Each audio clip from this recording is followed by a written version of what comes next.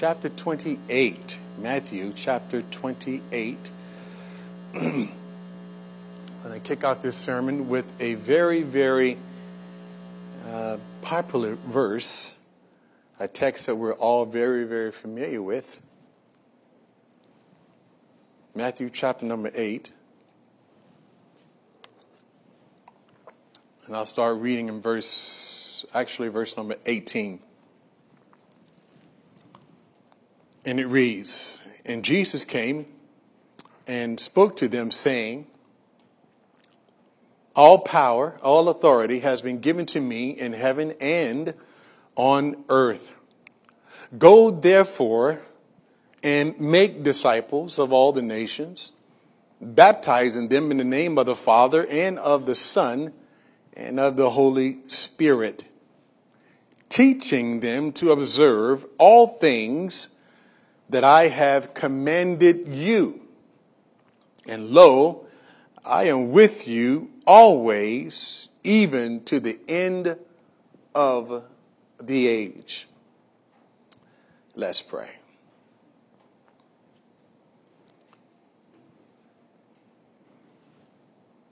Father, we thank you for this moment of time. Will you please help us, Lord, as we study your word, as we aim to be more like you, committed and submitted to the call that you've given to every one of us. Empty me, Lord, and fill me with your Holy Spirit. Enable me, Lord, to articulate these truths in a very powerful and significant way so that you can get the glory. We thank you and we praise you in Jesus' name. Amen. Amen. You can be seated in the Lord's presence this morning. We're kicking off a brand new series entitled Contagious. Now, I want you to understand something, and this is probably, I should say this, but a little bit later in the year, we'll be having our equip classes, and one of our equip classes will be entitled Becoming a Contagious Christian. But today, primarily, or this month, I want to talk about becoming a contagious church. So how do we become the kind of church that God wants us to be? And so when we talk about contagious is about spreading our faith. It's impacting the lives with the gospel of Jesus Christ. So I want to be talking about this all month, and I want to talk about church growth and what that looks like, and because that is something that is applicable to all of us, something that we all care about. And I say we all, meaning that all of us Christians, we care about dynamic growth. But the statistics reveal that there is very little authentic church growth in America, but more of transfer growth. Now, when I talk about transfer growth is Christians going from one church to another. Christians will park at one church for a certain period of time, and then they'll just go from church to church to church. What I'm talking about is authentic growth, whereby people are being brought out of the kingdom of darkness and into the kingdom of light. And so we talk about growth of a church. We're talking about it in those terms, because authentic church growth really is about people coming into the kingdom of God who had no relationship with Jesus Christ previously. Now, a couple of things I want to say with regard to that, because how many are familiar with the book of Numbers? Everybody familiar with the book of Numbers? How many have read the book of Numbers? It's a very interesting read, isn't it? Quite exciting. So we know God cares about numbers. But when we talk about real church growth, how many know that numbers alone don't tell the story? Numbers alone don't tell the story. For an example, y'all remember in John chapter, we can't read all of it, but you remember in John chapter 6, verses, I'm going to read verse 54 through 66, but actually you can read a larger portion of that particular passage. Jesus was kind of battering back and forth with some of the disciples and some of the religious, the Pharisees. And you remember when Jesus kind of makes the statement, he says to them, he says, drink my blood, eat my flesh. And he kind of says that, and he gets everybody all upset about it. And the question then becomes, and Jesus didn't really qualify. He just said, if you want to follow me, you got to eat my flesh and drink my blood. Now, Jesus, you had to know Jesus obviously is very intelligent, he's very smart. But why did Jesus say that and didn't qualify? He just said it. And when he said that statement, let me read this verse. This is John chapter 6, verse 54 through 66. Look at this. But there are some, here's what Jesus said. He says now, right after he said it, he says, but there are some of you who do not believe. For Jesus knew from the beginning who they were who did not believe. Right? So Jesus knew who it was. Jesus knew there was a distinction between those who were disciples and those who were just following along. Jesus knew the difference. It says in verse 65, and he said, therefore I said to you that no one can come to me unless it has been granted to him by my Father. From that time, many of his disciples, look at this, many of his disciples went back and walked with him no more. Then Jesus said to the 12, do you also want to go away? So here we see that Jesus shrunk his church on purpose. This is against every church growth expert that we know of today. Don't say those kind of things because you would scare people off. You would get people upset. Don't say that. But Jesus said it because he wanted to distinguish who it was who were really following him versus those who are really disciples. Now let me say this. Our church is a discipleship-based church. I really believe that is the anointing, if you will, or that is, for lack of better words, that's the anointing, that's the grace that God has given us as a people. And so when we talk about this issue of discipleship, this is something that I believe more and more is becoming more and more foreign even to our society. Because how many know that there's a big difference in just attending church versus being transformed? Y'all know what I'm talking about. There's a big distinction there. And so when we talk about this issue of discipleship, it's not a message that is geared toward trying to keep the crowd happy. It's not a message that is necessarily just trying to keep the people who are Christians in the pen, or just try not to stir up anything.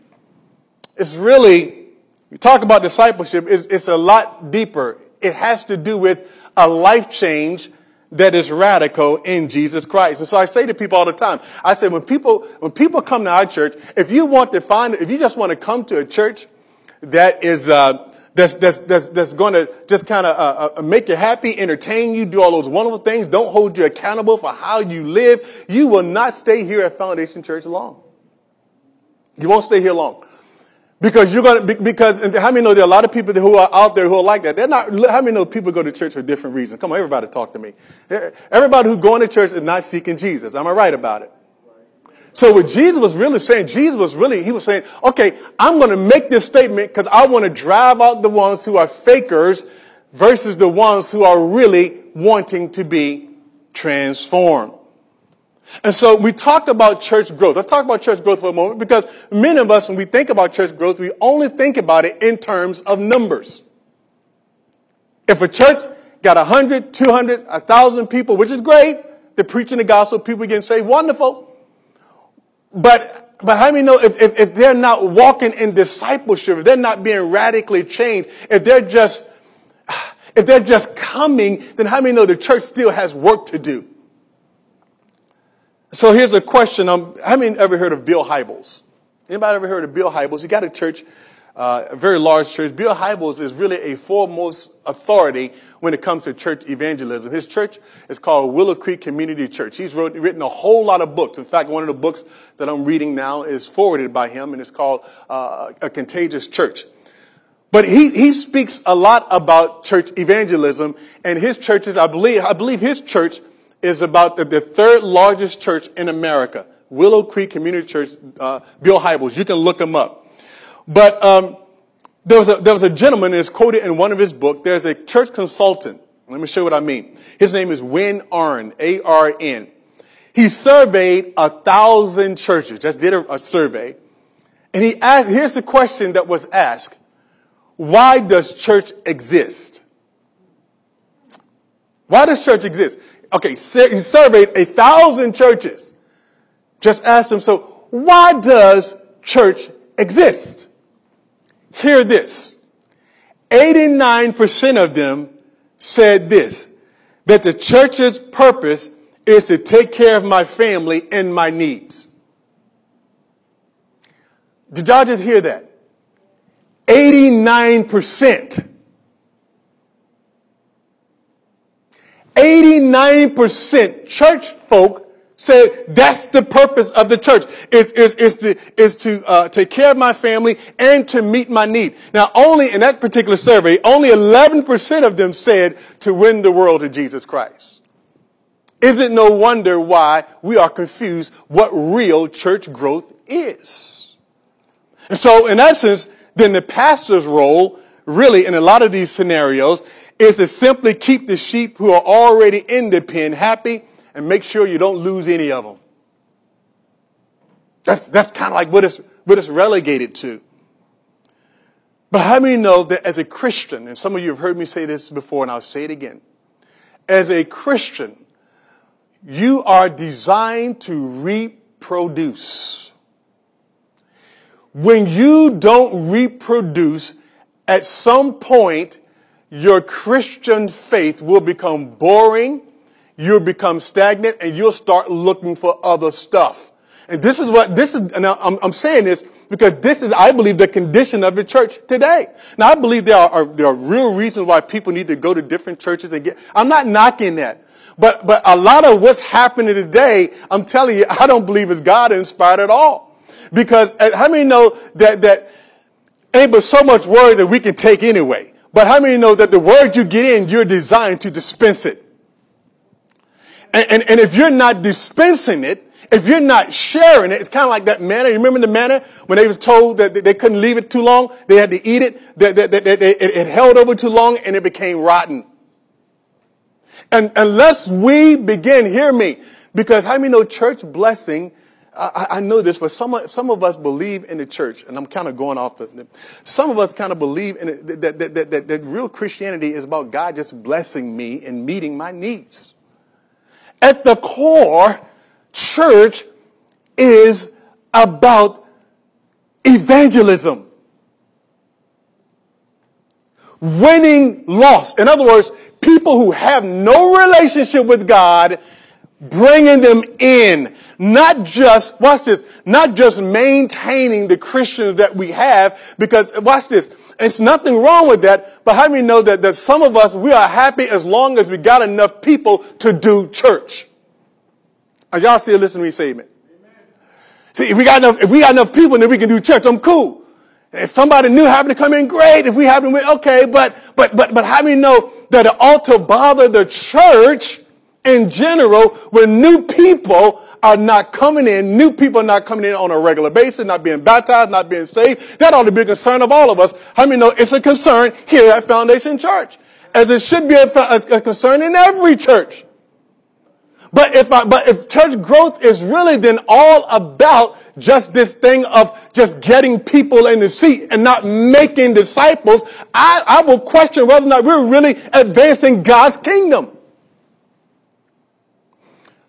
Because now here's a question I want to, because see, Christians so why are churches? Here's one of the questions they had in this book I'm reading. It says why are churches merely content when their church merely holds its own and maintain its membership and budget numbers? So why is it that we can go on year after year with almost no unchurched people coming to Christ? The fact of the matter is that it's easier to build a church with other Christians than it is to reach unbelievers and convert them to Christianity. It's much easier if I can talk to another Christian or somebody I know I'm going to talk to them. But how many know that at the end of the day, we want to be bringing in new people into the kingdom of God? And it's much easier. And so it's a backdoor way of not taking on and confronting evangelism, confronting the lost the way that Christ wants us to confront them. Now, I'm not knocking numbers. I'm not knocking, but let me give you this analogy. And I'm still in my introduction here. So let me give you this analogy. So let's just say, for an example, that church down the street foes for some reason. Let's say that, a pastor did something that was wrong and you have, let's say, 100 Christians. You have maybe, the church is about 200 people. Let's just say of those 200 people, they kind of wander around and they find a place, and the great majority of them decide, we're going to park here. Now, these are all Christians, all right? Let's just say they're all Christians. And let's just say they decided to park here. Now, realistically, that can happen. I've seen it happen all the time.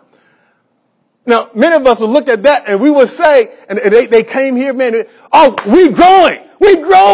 Yeah, we're growing. And I'm not saying that maybe perhaps we're not, that it's not happening, but if all you relegated that to was the number of people that were in the seat, I'm telling you, we're incomplete.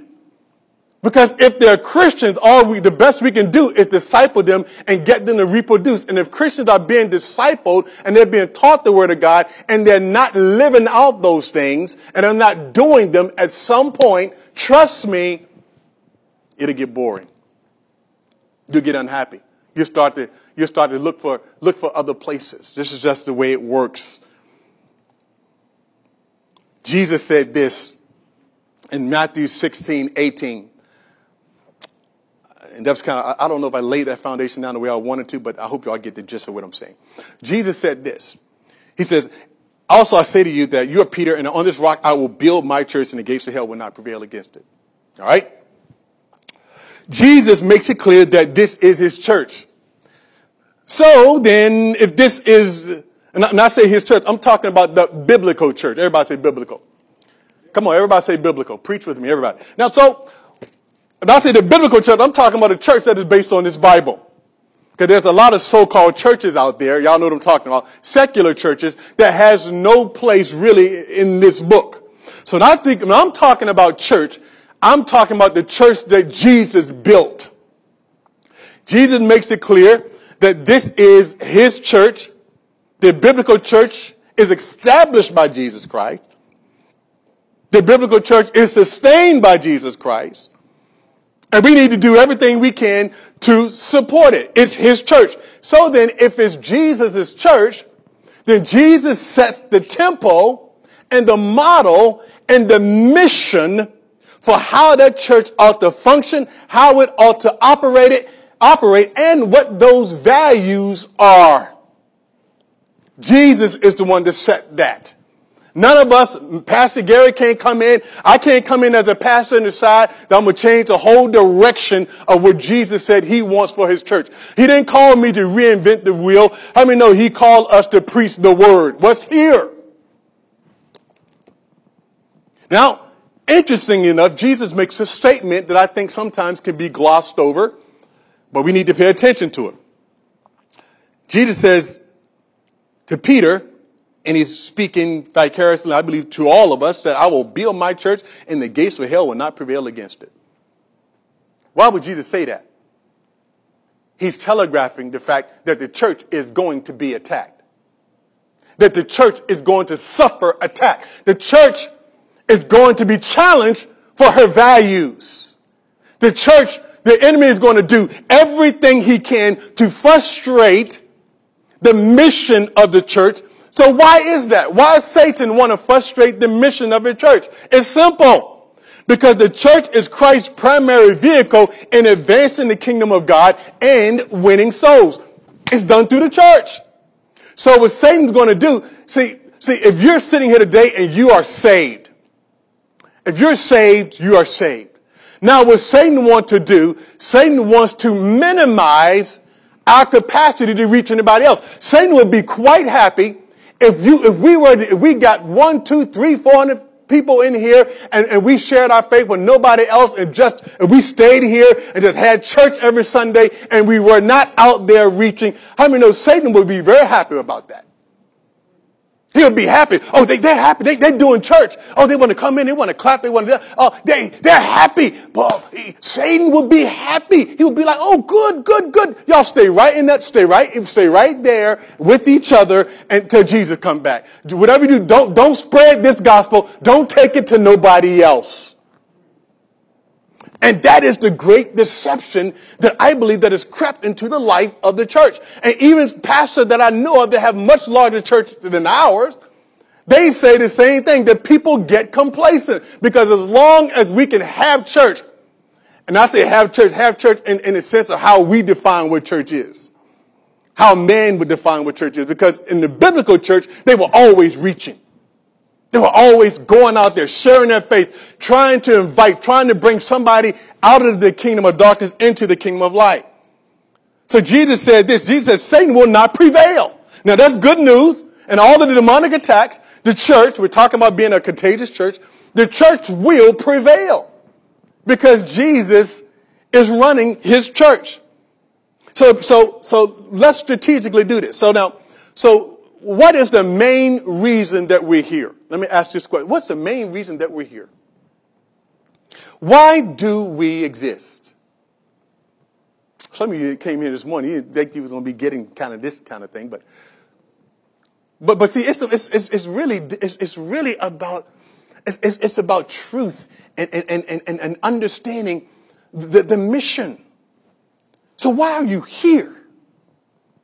Why do we have church?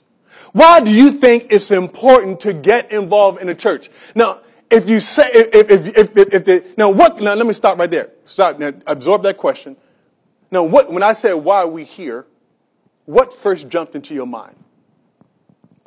Because if what jumped into your mind didn't have anything to do with evangelism, you've already missed the main point. You've already missed the main point. So in worldly sense, here's what the world would say. Well, the world would say, we're here to take care of our families. It's a noble thing. We should take care of our families as Christians, no doubt. The world would say the primary reason we exist is to get a career, buy a house, have kids, enjoy the world and all that it has to offer. That's a mindset that is void of a relationship with Christ. Now, you said you lift up your hands, you got down on your knees, you came and you said, Lord, I want you to be the Lord and the ruler of my life. Every one of you, if you're a Christian, that's what you did. At some point, you made a very conscientious decision. You said, Lord, take control of my life. I belong now to you. Jesus said this, if any man will come after me, let him first deny himself, take up his cross and follow me. Not my life anymore. So every Christian, we came in the same way. Understanding then the reality of that, then this changes the whole discourse of how we live. It factors into the decisions that I make. It factors into who I marry. It factors into where I go to church at. It factors into where I get a job. It factors into where I live. It factors into every aspect of my life, who I'm in relationship with. Why? Because I become a Christian and I've identified with him. So then if I've identified with him and I belong to him, I came to the cross, I gave up my rights to run my own life, then how many know there ought to be a very distinct difference in all of us? Jesus said this in Luke 19:10. He said this. He says, for the Son of Man has come to seek and to save that which was lost. Now, you can sit there and say, well, that's Jesus, though. You can say that, right? Well, he was the Son of Man. Of course he would say that. Of course. And somehow we're able to divorce ourselves of that responsibility of which Jesus just said. In other words, Jesus says, for the Son of Man to come to seek and to save that which was lost. Watch. So Jesus built his entire life theme around this truth. Everything he did, every place he went, everything, it was built around this thing. I came to seek and to save that was lost. So everything Jesus did, he was about seeking to save that which was lost. He was constantly, just y'all remember the woman at the well? He was sitting there chilling out. And the woman walks up, and out of nowhere, Jesus, he engages her. He's a woman, though you're looking for something to drink. I got water that I will give you, and you will never thirst again. This was Jesus now engaging the woman. Every opportunity he was thinking about, I'm here to seek and to save that which was lost. It was the vision for his life. It was the vision, the mission. It was everything. Jesus said, this is the reason why I came. Now, how does that relate to you and me? Right? So how does that relate to me as a Christian? Am I supposed to be that deep? You know how some Christians are. They don't want to go but so far. They just want fire insurance. Y'all know what I'm talking about, right? I got fire insurance, I'm good. They just want fire insurance, but they don't want to go all the way with Jesus. You will never be a happy Christian until you submit all of your life to him. Are y'all hearing what I'm saying? You will never experience the full benefit of what it means to walk in the power and the authority of God until you relinquish all of your rights to him. Never. You're depriving yourself of the anointing and the power that God wants to give his people who would dare walk with him. Fully and completely. What does this have to do with me, Pastor? What did Jesus said he came to seek and save? What does that have to do with me? I'm glad you asked. John 20, verse 21, he said this. So Jesus said to them again, peace to you, as the Father has sent me. Watch this. I also send you. Wow.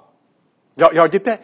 Jesus said, as the Father has sent me, I'm now also going to send you. And that's what Jesus was saying, the same mission that I had, I'm transferring that to you. Now, I'm giving you the mission that I got. It should be yours as well. He's simply saying this. Jesus is saying this. That he came to seek to save that which was lost. And watch this. He's saying that you and I should be about seeking and saving that which was lost. I don't care. If you're too busy to evangelize, you're too busy. Let me say that again. Because I didn't get nobody clap, but that's okay. If you are too busy to be evangelizing and sharing your faith, something in your life needs to be cut down or cut out.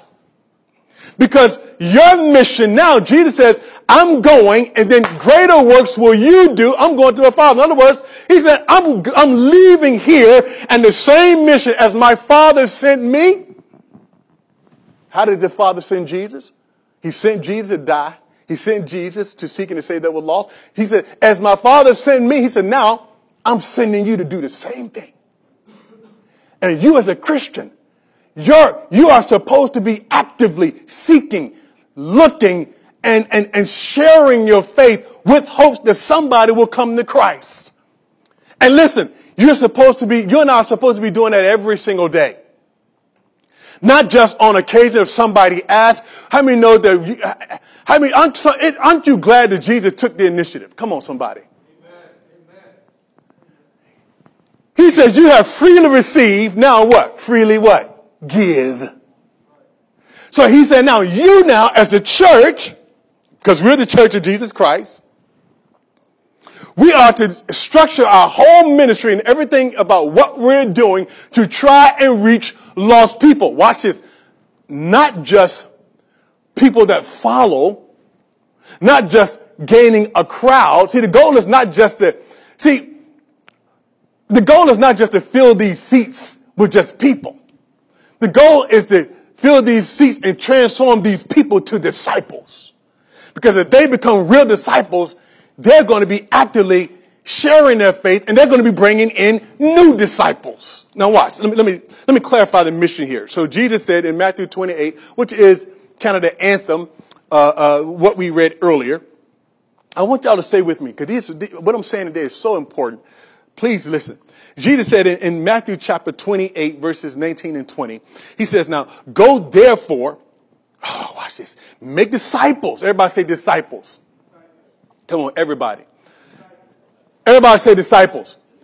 He says, go therefore and make disciples of all nations, baptizing them in the name of the Father, Son, and of the Holy Spirit, teaching them to observe all things that I've commanded you. And look what Jesus is doing.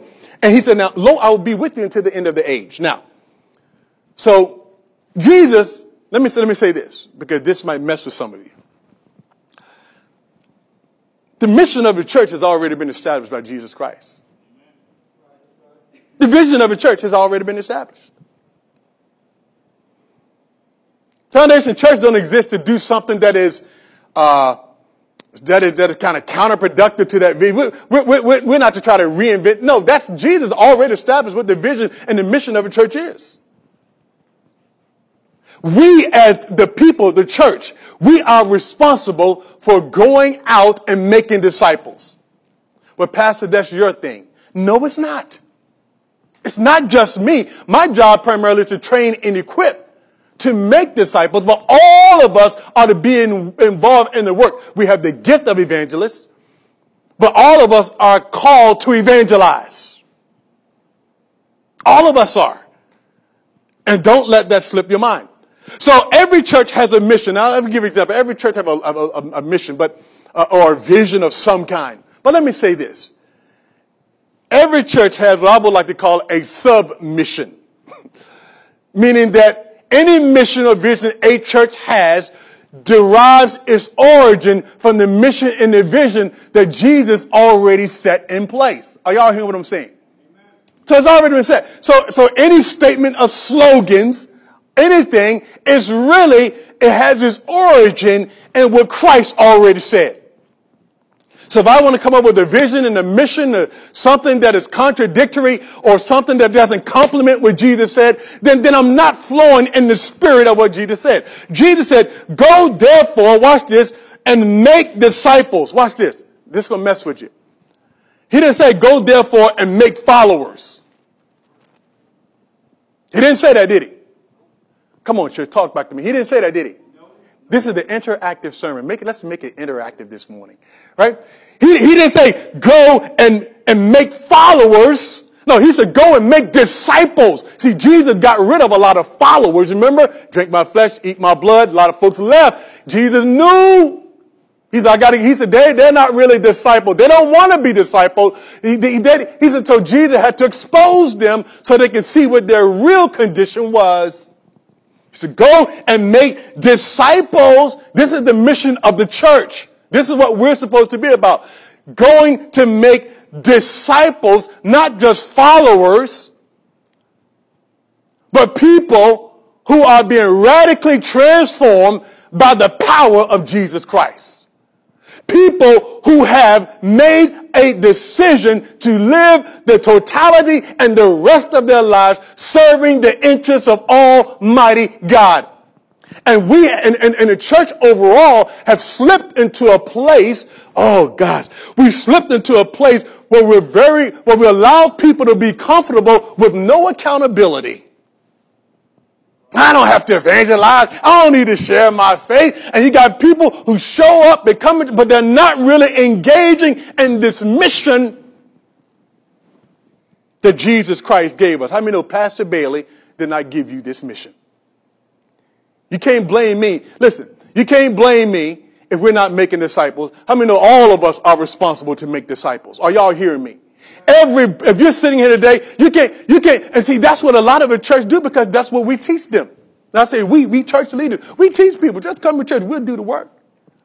No, we're all supposed to be involved in the work of making disciples. And the only way I know to make disciples is you got to go engage people. It's not rocket science. You just got to open your mouth and talk and share and preach the gospel. When's the last time have you preached to somebody? He says, go make disciples of all nations, The gospel is not relegated to any race, any sector of people. How many know this gospel message is for everybody? The church is not ever to be discriminatory in terms of how she ministers, how it ministers. The church does not have the authority nor the right. We don't care what race you are, where you come from, your background. This gospel is for everybody. Are y'all hearing what I'm saying? He says, baptizing them in the name of the Father, Son, and the Holy Spirit. Now, this is good because with Jesus now, he's making a point of that baptism, which means to immerse. He says, baptize them in the name of the Father, Son, and of the Holy Spirit. In other words, in the name of Jesus. Biblical deity. Not baptizing them in the name of Muhammad, Hare Krishna. Oh, y'all. See, how many know that today there's this the government pushes a secular religion, but that's not the mission of the church. He says, no, you baptize them. How many of you consider yourself a Christian? Raise your hand. When you baptize, when you talk to them, you talk to them about Jesus Christ in the name of Jesus. Not Buddha, not Muhammad. I can respect you, but I will never bow down to your God. Not ever. I don't care what society say. I don't care what the presidents say. I don't care what the governments say. Jesus is Lord. And you ought to clap your hands. If you don't clap for nothing else, that's the time for you to clap your hands. Jesus is Lord. Period. No questions asked. Everything gonna bow down to him. Your money, your wallet, your success, all of it, one day all going to bow down to him to whom we must give our lives account to. Now, Jesus said, now teach them all things. In other words, he said, now, here's what I want you to do.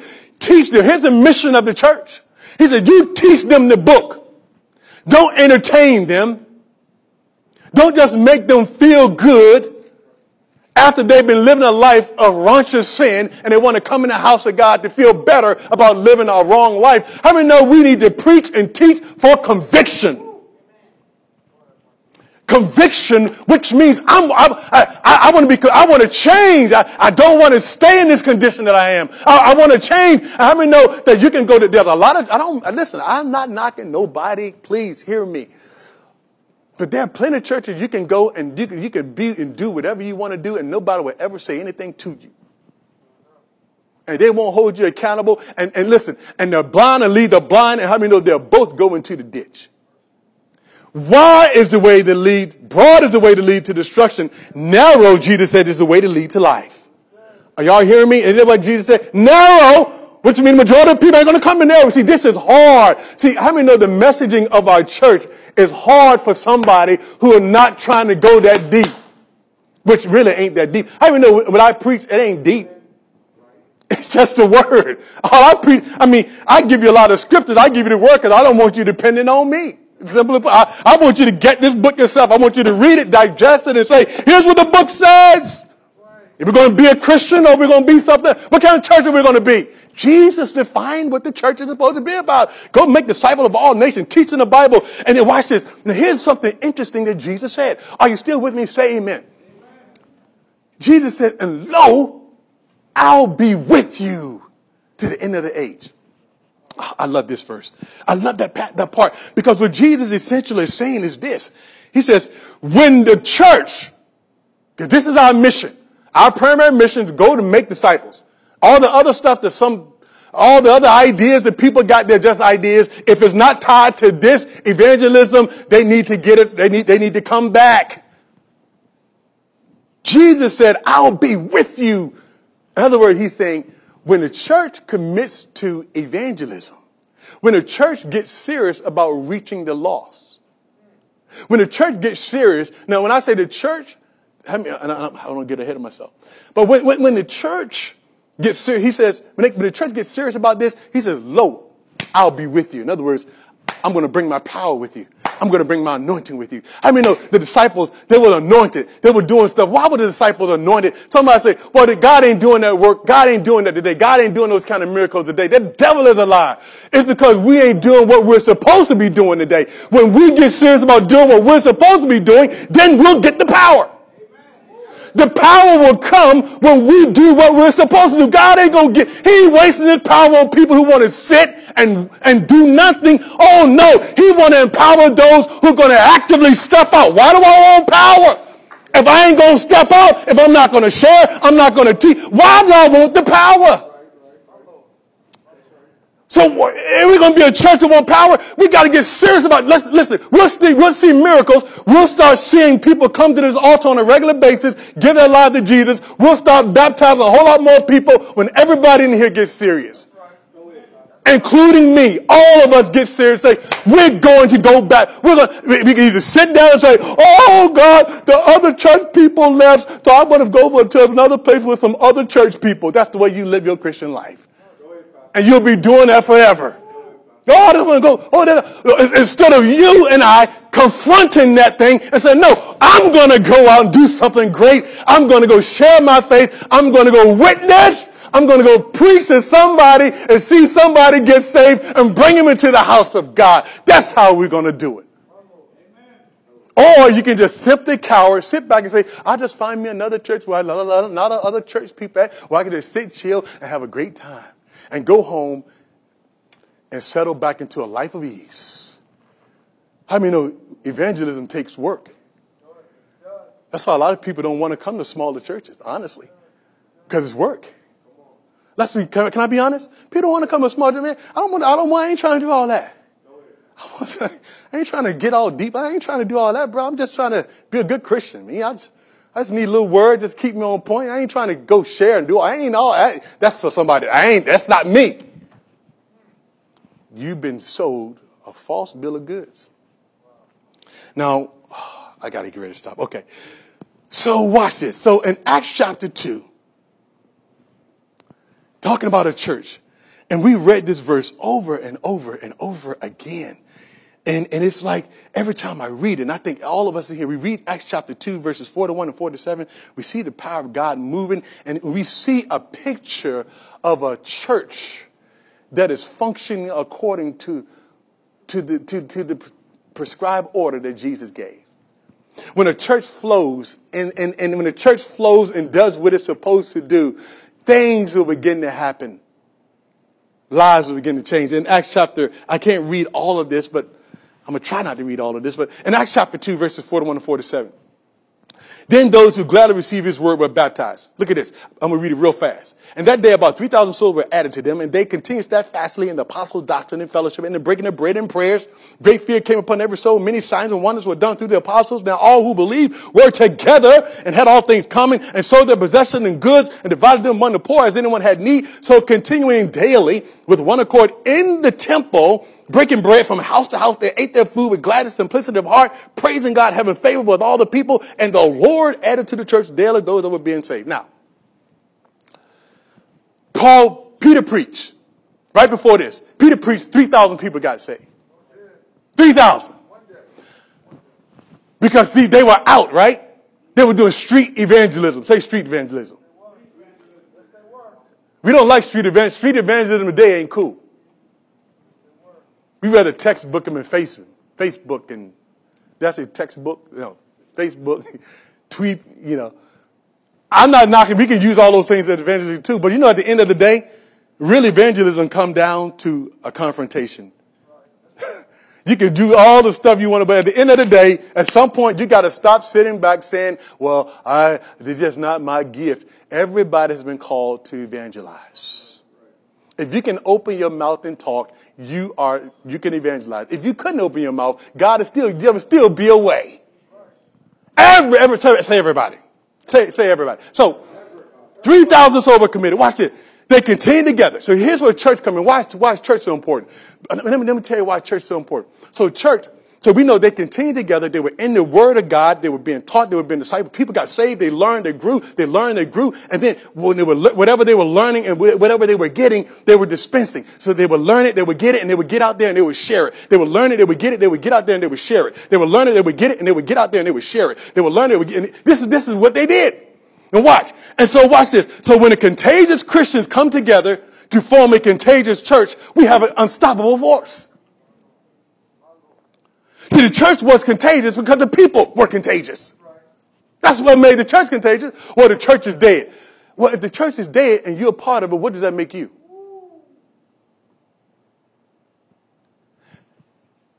I ain't nobody talking to me. I'm just saying. You have the light of Christ in you. There should be no such thing of a dead church. If the church is dead, because the people are dead. And the people need to wake up. Okay, let me, okay, so y'all know that. So they were spreading the word, watch this, going from house to house. Now watch this, somebody will say, well, Pastor, they got saved and there's nothing about evangelism. Well, it says here in verse 47 that they had favor with all the people. And y'all read, look at Acts chapter 2. He said, they had favor with all people. You don't have favor, listen, in order to have favor with people, you got to engage people. I'm right about it. You got to talk to them. You got to get out there and have favor with all the people. So they were spreading this thing. This is what the church was about. The church was about, and watch this. Now here's the kicker. This is the part. This is the thrust of this whole message. And the Bible says, now, and the Lord then added to the church daily. Everybody say daily. Those who are being saved daily. In other words, God added to the church. See, God ain't adding to churches because people ain't doing what they're supposed to be doing. Or we're waiting for somebody else to do it. I don't have time. I'm busy. I got a job. I got a family. I got kids. I said once, I say it again, you're too busy. Now watch. So the Lord added to the church daily. So watch this. So in other words, new converts were coming in on a regular basis. And why we say they're new converts? Because it clearly says, and the Lord added to the church daily those who were being saved. They're being saved. So watch this. So nothing gives more life to a church than new people coming in. Some of us, you're like, where did my friend go? You're all upset because your friend is such and such. Nothing gives life more to a church than new people. Y'all know what I'm talking about. New converts, new people coming into the kingdom of God. Are y'all hearing me? Let me tell you, the Lord added. In other words, why did the Lord add? Because God, listen, because they were obedient to do what God said, and then God blessed them. And when God, how many know when God blesses a thing, it's going to multiply? It has to. If God going to have anything to do with it. But God will sit right here and wait on us as long as we want to sit here and wait. Look, God will be, I'm waiting on you. God will be waiting on you. God said, no, I'm waiting on you. Who's going to win that battle? Who's going to win that battle? Hey, look, if the chairs are empty in the house, it ain't rocket science. The folk got to go out and get people, reach people. I mean, what else is it? Well, I just let somebody else do it. I just need to go where it's happening. Okay. If you feel that, then, more power to you. And I hope God's calling you to that. But here's the thing. I say that we here at Foundation, we have an awesome opportunity to go get new people. Paul said, I forget those things which are behind, and I move forward to the things which are ahead. And how many know have you ever been in a church where people just, the same people see each other all the time, and then they just start turning on each other? You know what I'm talking about? We get tired of each other because we're designed to grow. New people, new converts coming in, and God will bless. So come on out, brother. So in conclusion, watch this. So contagious Christianity. Because we understand the mission of a church. What's going to make us a contagious church? What's going to make Foundation a contagious church? Our commitment to the mission and the vision that Jesus gave us. That's it. That's what's going to make us contagious. Our commitment and then our application of that. So let me put a plug in. So, dear Diver Hubbard, if you don't know who Diver is, she's right in the back. Raise your hand. Say hi to Diver, everybody. She's in the back to my right. So she made these door hangers. We made 1,000 of them. 1,000 door hangers we made. And so I want to give them to those who want to go and simply put it in all the door. I don't have I meant to bring it, but my wife, I get here before she does, so it's in the car. But so we'll make sure to get them. But the door hangers have basically an invite to our service, invite to the church. Have information there, just to let people know we exist. Now, some of us can look at that and say, "Hey, brother, sister, want to hand out some door hangers?" I don't know. Give me 3 or 4. But let me tell you something. If everybody in this room is serious about evangelism, there won't be one door hanger left. You'll go out and you'll share your faith and you don't even care if you get embarrassed. Because that's your life mission. This is an opportunity for you to go. You can hang, you can talk, whatever you want. You want to ring the doorbell if you want to. But here's an opportunity, because contagious Christianity begins with you and me. In other words, if we want to become contagious churches, we must become contagious Christians. If we want to be a contagious church, you got to be a contagious Christian. I mean, look around you. Just take a moment. Just look around you. We got work to do. We can either sit back and wait and just say, "Oh," or we can say, "You know what? I'm going to get busy, Lord," and you pray to your God and say, "Lord, first of all, I'm going to get my life together. I'm going to get serious and walk with you the way I should be. I'm going to give attention to the things that you care about, that you called me to do." It's okay to do all the other things you want to do, but not at the expense of fulfilling the mission that God has given us. So y'all hear what I'm saying? We got to evangelize. Everybody got to do it. We got to evangelize. Reach people in your community. You got to build these relationships. All of us got to do it. If we're going to be a contagious church, we got to be a contagious people. We must be committed to this thing. As I had put up this sign, and we talked about at the beginning of the year that our mission for this year serve, or our theme for this year. It was last year. Because I felt so strongly, and I still do, that God wants us to actively engage in our community. God wants us to meet people, to talk with people, to establish and build relationships. That's what service is really all about. It's just really giving you an opportunity to establish and build relationships. To engage, to get out there, take a step of faith. Contagious churches are serious about evangelism. If we're going to be a contagious church, we got to evangelize. Everybody got to do it. We got to step out of our place. We got to change your life. You got to ask yourself some serious questions. Every head is bowed, every eye is closed.